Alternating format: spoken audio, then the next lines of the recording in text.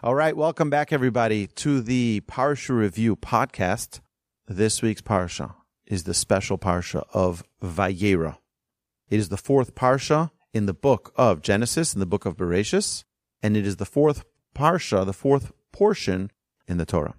There are 147 verses, 2,085 words, 7,862 letters. And like we mention every week, the reason we specify the numbers is because there's not an extra word, an extra letter, an extra verse in the entire Torah. We're going to see a few examples of that today. We're going to see a few examples of how we learn a verse of the Torah and don't take it just simply, oh, well, it was a sunny day. We'll see there's tremendous wisdom, secrets in every single word, in every single letter of the Torah. There are no direct mitzvahs, there's no prohibitions, no performative commandments in this week's Parsha.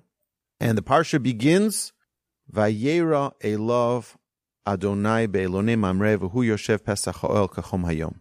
And Hashem appeared to Abraham when he was in Elonei Mamre at the entrance of his tent at the heat of the day.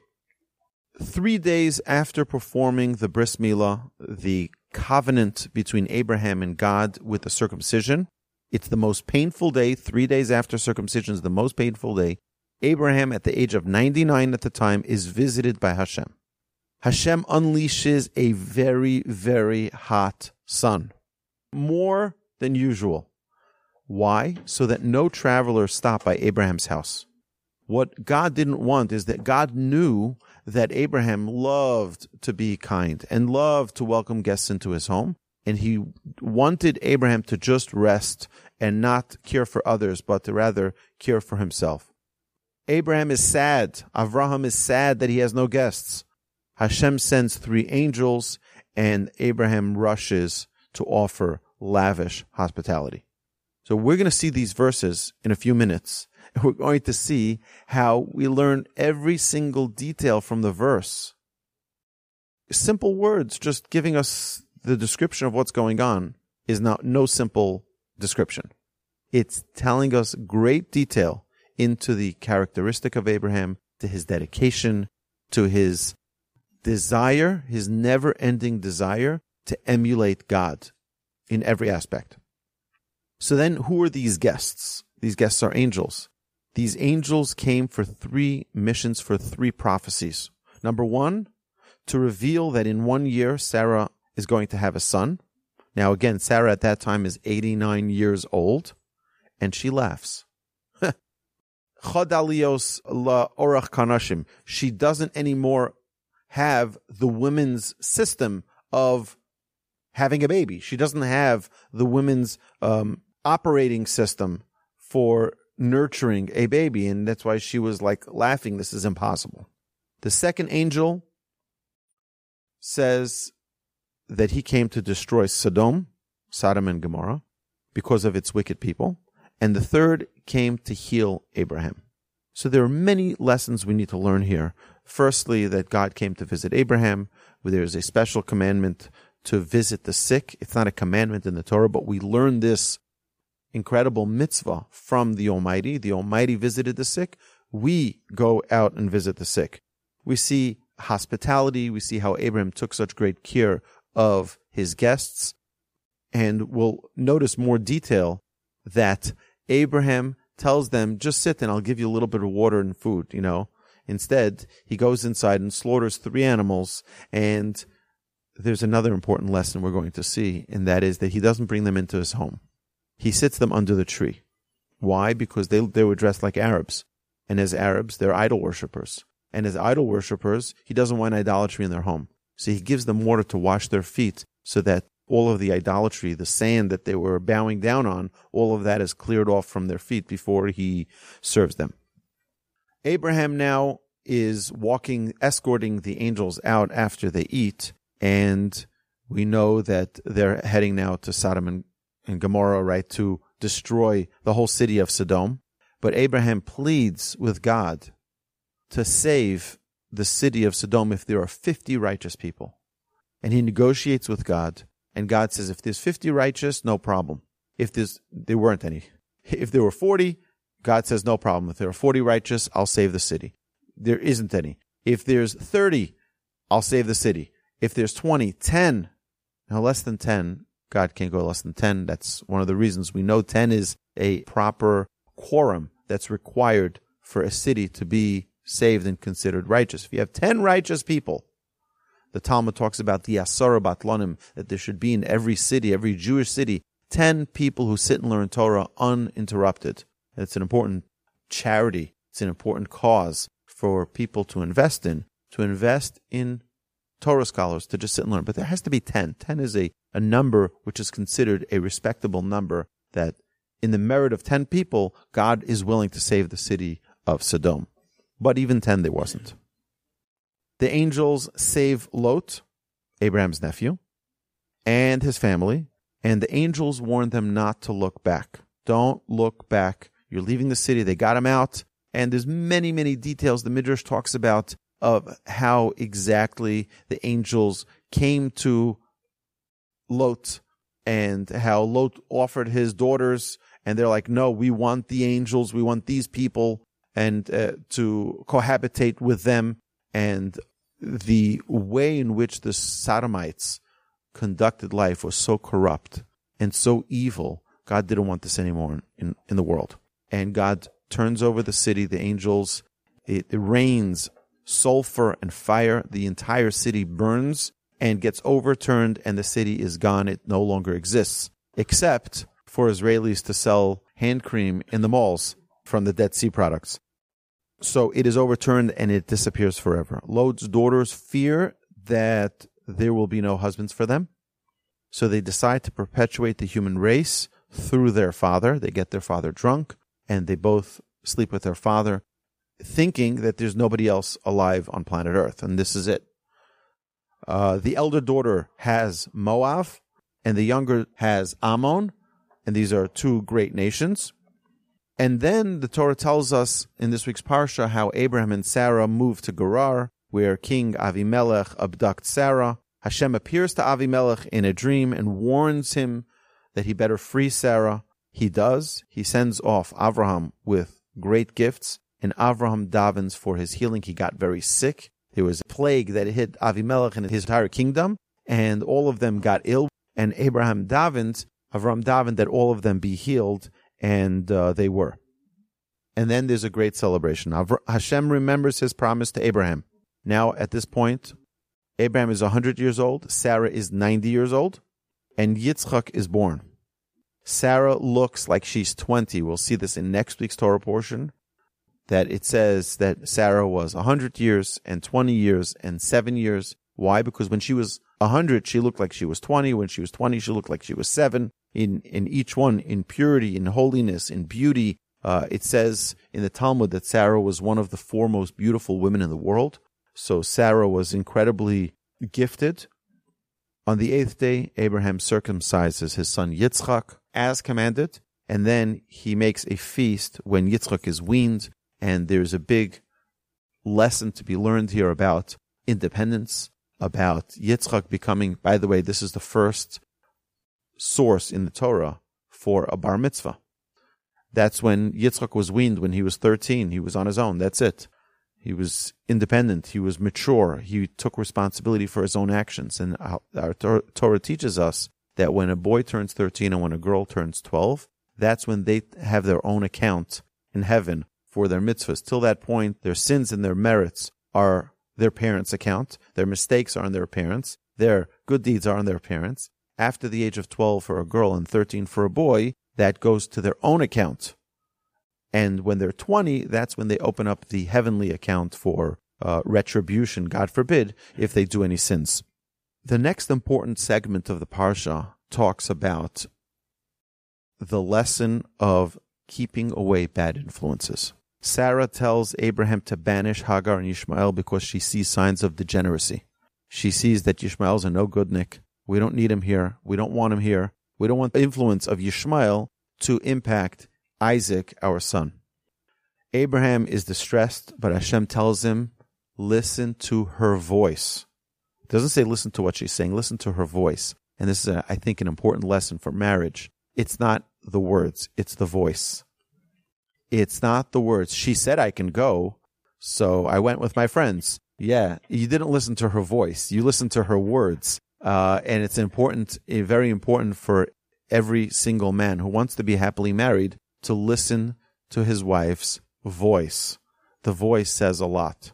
She says, sure, go ahead. That's a threat. That's not an approval. Avram is distressed, and Hashem tells him to listen to Sarah's voice. After nearly dying of thirst in the desert, Yishmael is saved by an angel, and Hashem promises that he will be the progenitor of a great and mighty nation. Avimelech enters into an alliance with Avraham, and this is the same King Avimelech that earlier abducted Sarah, and he sees that Hashem is with Abraham, and he says, I just want to have peace with you. Let's not fight. Let's make a treaty. And then we have the marvelous teaching in this week's Parsha, the end of this week's Parsha, of the binding of Isaac. In the 10th and final, most difficult test, Hashem instructs Avraham to sacrifice Isaac at age 37. In the early morning, Avraham takes Yitzchak, he saddles his donkey and goes to Mount Moriah. There's a lot of emphasis here on early morning because Avraham institutes the morning prayer. We will see more about this soon. At the last moment, Hashem, via an angel, stops Avraham and sacrifices a ram instead. The horn is saved for later. This is the horn of the shofar of Mashiach. And that's why every Rosh Hashanah we blow the shofar from the horn of a ram. Because of Avraham's unquestioning obedience, Hashem promises him that even if the Jewish people sin, they will never be completely dominated by their foes, and the Jewish people will always keep a friendship and a covenant with God, that even when we're in total despair, when it looks like there's total annihilation, the Jewish people will always be spared in the last moment. The Torah portion concludes with the genealogy of Abraham, Sarah, and the daughter of Abraham's nephew Besuel, Rivka, who is soon to be the wife of Isaac, is born.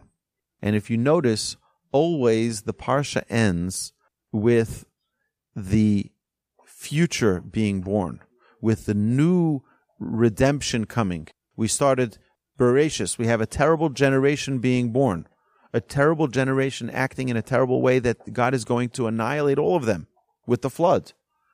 But the portion of Bereshis ends with the birth of Noach, and Noach was righteous and found favor in the eyes of Hashem.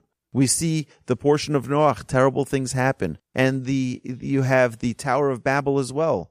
But it's the portion of Noach ends with the birth of Abraham, and so on and so forth. You see the constant, the blending of the portions, how it always ends on a positive note of hope. So some important lessons that we need to point out here on this week's Parsha. Number one is life's mission for every single Jew should be to emulate Hashem, to emulate God. And we see this through visiting the sick. Hashem visits the sick. There's another thing which is gemilus chasadim, which is act of loving kindness, where we see Abraham was the most incredible host, where he's going out of his way to take care of every need of his guests.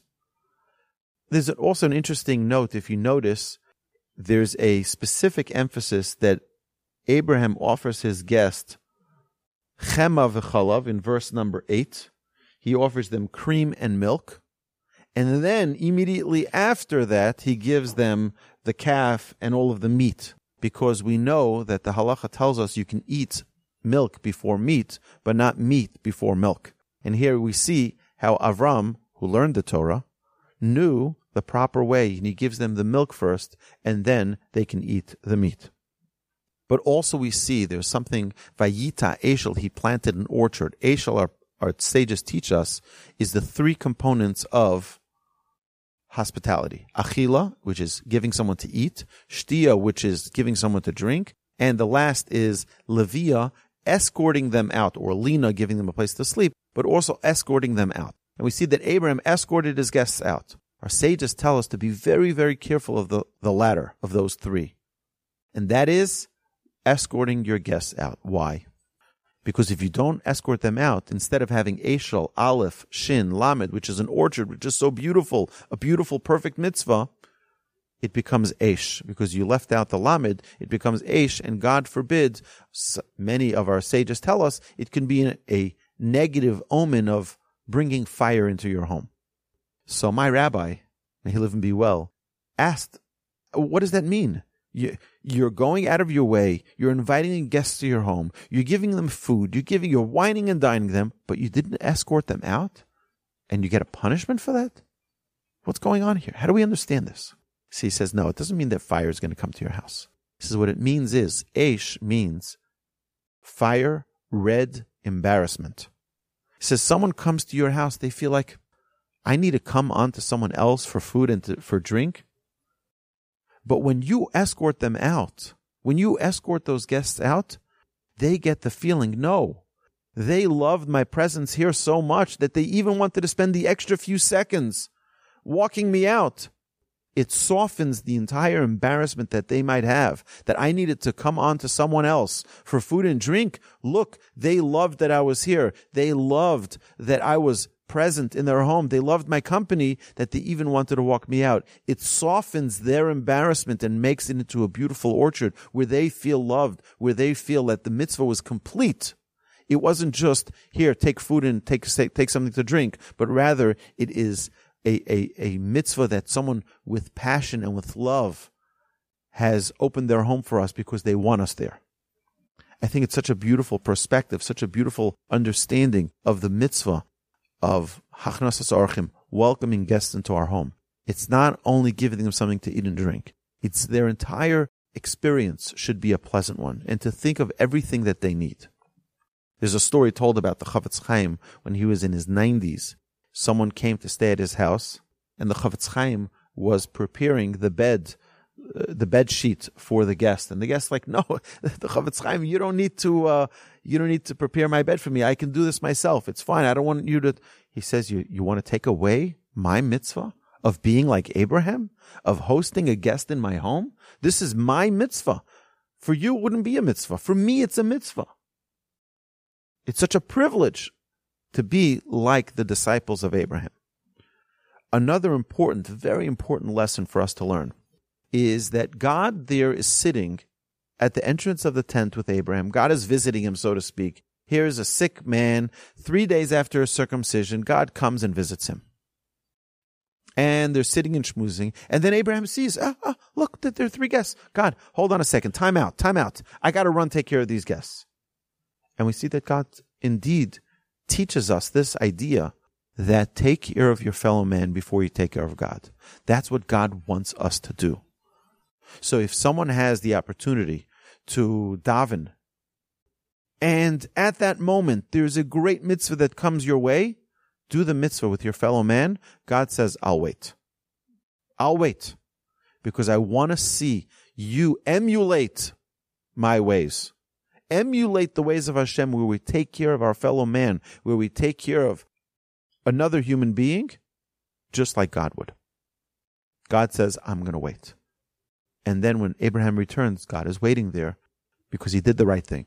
Ben Adam lechavero, the proper way of conduct between man and his fellow, always precedes the conduct of Ben Adam lamakom, of the way one conducts himself before the Almighty.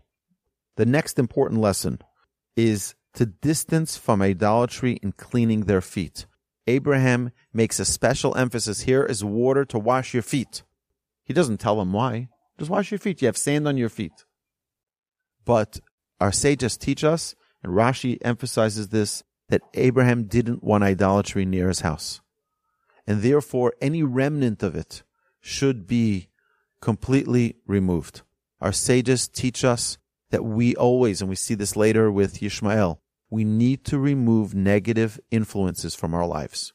If there is an influence, and this, by the way, goes down to a very practical level of even a cell phone. If you have an app which is taking much of your time or is a negative influence, get rid of it. No one is forcing us to have an app which is a negative influence on our phones. It's our choice. And it's our choice to put it there. It's our choice to get rid of it. if there's a negative influence, even, I'll share with you a private story. When we lived in Brooklyn, New York, my family lived there from 1981 till 1988. We lived in Brooklyn, New York. And one day, my brother and I got into a little bit of a fight, as brothers do, loving brothers. And I used a word that probably should never be used by a nice Jewish boy, especially not a nice Jewish boy learning in a yeshiva. And my mother was shocked that I would even talk like that. And my mother's like, you just wait till your daddy gets home.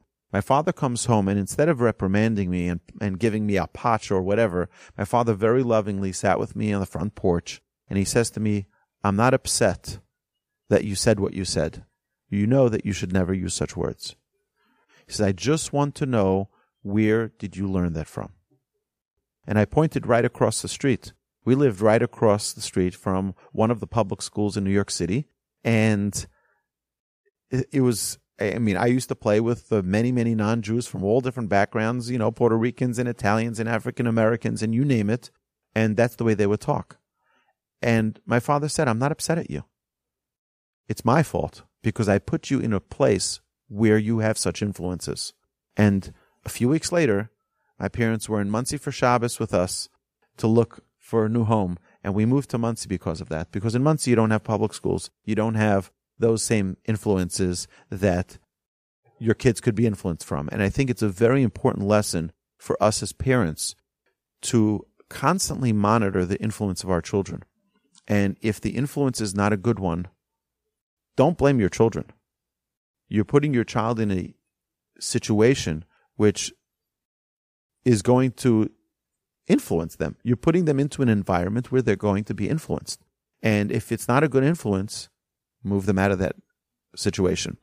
So on a very direct personal level to each and every one of us, to take note, if there's something which is a negative influence in your life, make it your point to remove it or to remove yourself from it. Hashem controls all of creation, all of nature. Hashem brings out a very steamy, hot sun. And as the verse says in chapter 18, verse number 1, the first verse in this week's Parsha, we said there's no extra verse, there's no extra word, there's no extra letter. It says two words, Kechom Hayom, in the heat of the day. And our sages say, what does that mean? Why is there an emphasis about that? Rashi says, Hotzi HaKadosh Baruch Hu Chamo Min Artiko Shelo Lahatricho Ba'orchim. God took out the sun from its case, in its protective seal, and made it extremely hot, just so that Abraham will not be busy welcoming guests into his home. And because God saw that Abraham was so upset, that he didn't have guests, boim, coming to him, God brought angels in the form of humans so that Abraham can have the privilege of doing the mitzvah of welcoming guests into his home. All this we learn from two words, Kechom Hayom, at the heat of the day. Such an important lesson for us to see that there's not an extra word. God is in control of everything. Another perfect example in this week's parsha is Sarah's inability to have children. She doesn't have a womb. We mentioned this last week. She doesn't have the wherewithal to produce a child. When she laughs, God asks, chapter 18, verse 14, Hayipole mehashem davar lamoed ashuv elecho ke'es chayav l'sarabein. Is there anything beyond the capability of Hashem? Anything? At this point of time, at this appointed time, I will return, meaning next year, I will return to you, and Sarah will have a son.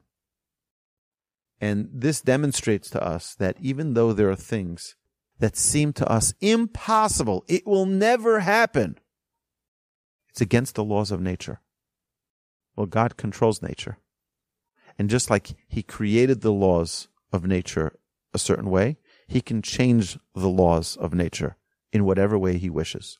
So we have to understand and remember, the sun that God made extremely hot, hotter than normal, was a change of nature, And the womb of Sarah being able to carry a baby at the age of 90 was God showing us his control over all of nature. Another very important lesson to talk about is prayer, the power of prayer. Always ask Hashem for everything. I've had people say, well, God doesn't care about my son's Little League game. Yes, he does. Because it's something in your life God wants to communicate. God wants to have the relationship between him and his creations. Not only that you can ask for everything, but you can negotiate, just like Avraham did. Abraham negotiated with God for 50, for 40, for 30, for 20, for 10 righteous in the city of Sodom. And God would save them. You can negotiate. Abraham instituted the prayer of Shacharis, the morning prayer. He says he got up Vayashkem Avram Baboker. He got up in the morning to pray to God. And that's one of the sources for the morning prayer being instituted by Abraham. Abraham founded the morning prayer, Isaac the afternoon, and Jacob the evening prayer. Another thing that we see is that Abraham prayed for someone else. He prayed for Avimelech. Our sages teach us that when you pray for someone else, you will benefit first. If you know someone else, there's actually an organization in New York that matches up people who have the same issue, whatever the issue is. Two people who are looking for a job, pray for each other, because the Talmud says when you pray for someone else, you will benefit first. So if you're looking for a job, someone else is looking for a job, pray for them.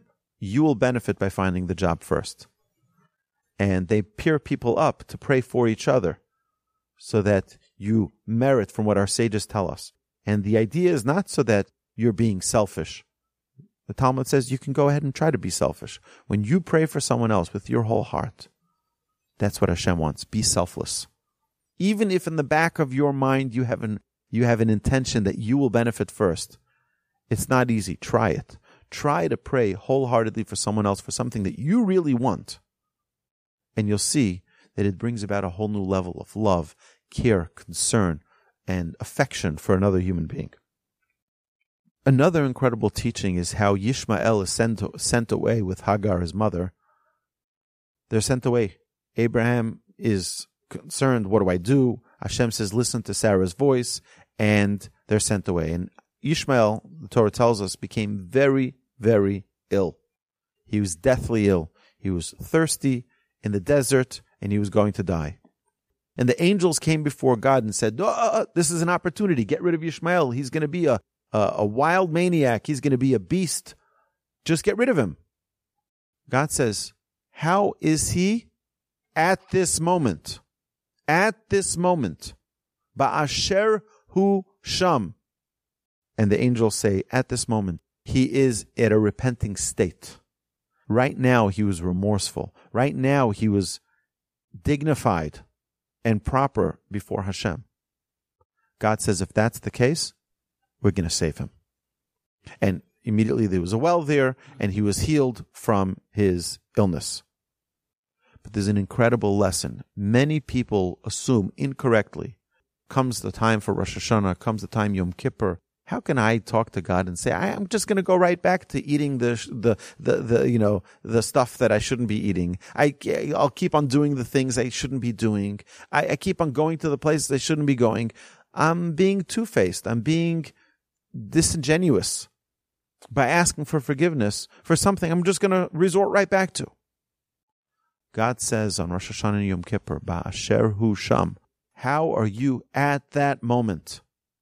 At that moment, God looks. He doesn't look at what you did in the past. He doesn't look at what you're going to do in the future. God looks at you at the moment. And therefore, never ever push away from a moment of truth, from a moment of sincerity, from a moment of genuine remorse.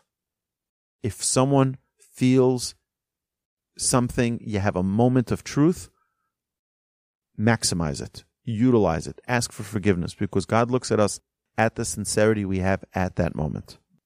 The last piece here is the tests that Abraham had. Abraham had 10 tests. Hashem knows you better than you know you. Hashem is your manufacturer. Hashem created you. Hashem does not give us a test that we are not capable of excelling at. The 10 tests that Abraham got were unique for Abraham. They're not for us, right? You're not going to get the test of being thrown into a burning furnace by King Nimrod. That was Abraham. Abraham was a unique individual and was given tests that only he can excel at. The 10 tests were, number 1, this according to Rashi, Avraham hid underground for 13 years from King Nimrod, who wanted to kill him, because the astrologer saw that someone's going to be born soon, and he's going to identify a monotheistic God, and he's going to reveal that to the world, and he's going to teach monotheism to the world. And Nimrod was convinced that he himself was God. He didn't want a competition. So he was looking for this little Abraham that was going to be born. So he was hidden in a cave for 13 years. Nimrod threw Abraham, when he did find him, he threw him into a burning furnace, and they looked into the furnace and they see Abraham walking around like it's just a regular spring day. Avram is commanded to leave his family and his homeland.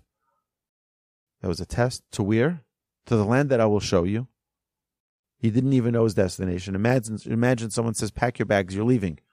That's it, you're leaving your home. You're leaving Houston, you're leaving Des Moines, you're leaving wherever you're from. Where to? I want to know how to pack. Well, in the place that I'll show you. Right? That takes a lot of trust, reliance on the person who is, or the being, the Almighty God, creator of heaven and earth, that he's got the right intentions for us. He's going to take care of us. Upon arrival, a famine hits the land of Canaan, and Abraham is forced to leave. Then we learn about Avimelech abducting Sarah. Then we have the kings capture Lot. Avram is forced into war to rescue him. The odds were against him. Avram is told by Hashem that his offspring will suffer under 4 monarchies.